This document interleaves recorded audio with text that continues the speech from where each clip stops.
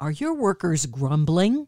I'm Pat Farnack with the WCBS Health and Wellbeing Report, sponsored by Valley Health System, enhancing the health and well-being of Northern New Jersey. Many employees can vividly remember what the company did to show its appreciation. Maybe it was a free turkey in 1978 or a pizza party at the turn of the century. At Valley Health System, Maggie Pogorelic says they do things differently with a program called Vibe. Our Gratitude Day celebration, we had snow cones and popcorn. For the holidays coming up, the Winter Wonderland, which is going to be a vendor event. We have about 10 local craft vendors. It'll give our employees an opportunity to do some Christmas shopping while they're at work. What can we do to make your outside of work life easier? Each month we also do a restaurant day because you can pick up takeout on your way home from work. Gives you one less day you have to cook.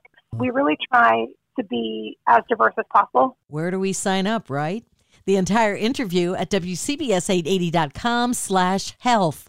I'm Pat Farnack, WCBS News Radio 880.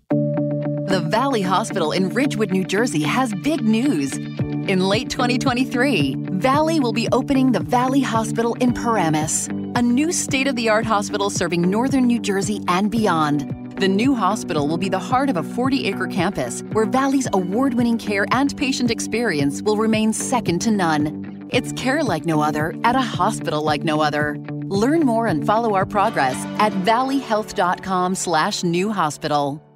Nationally acclaimed heart surgeons. Advanced treatments for AFib.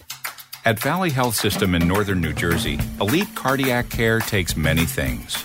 Breakthrough treatments for valve replacement. Some you might expect. Access to clinical trials. While others you might not. A team-based approach to your care. Questions that never go unanswered. Valley Health System. Everything medicine can do. A few things medicine can't.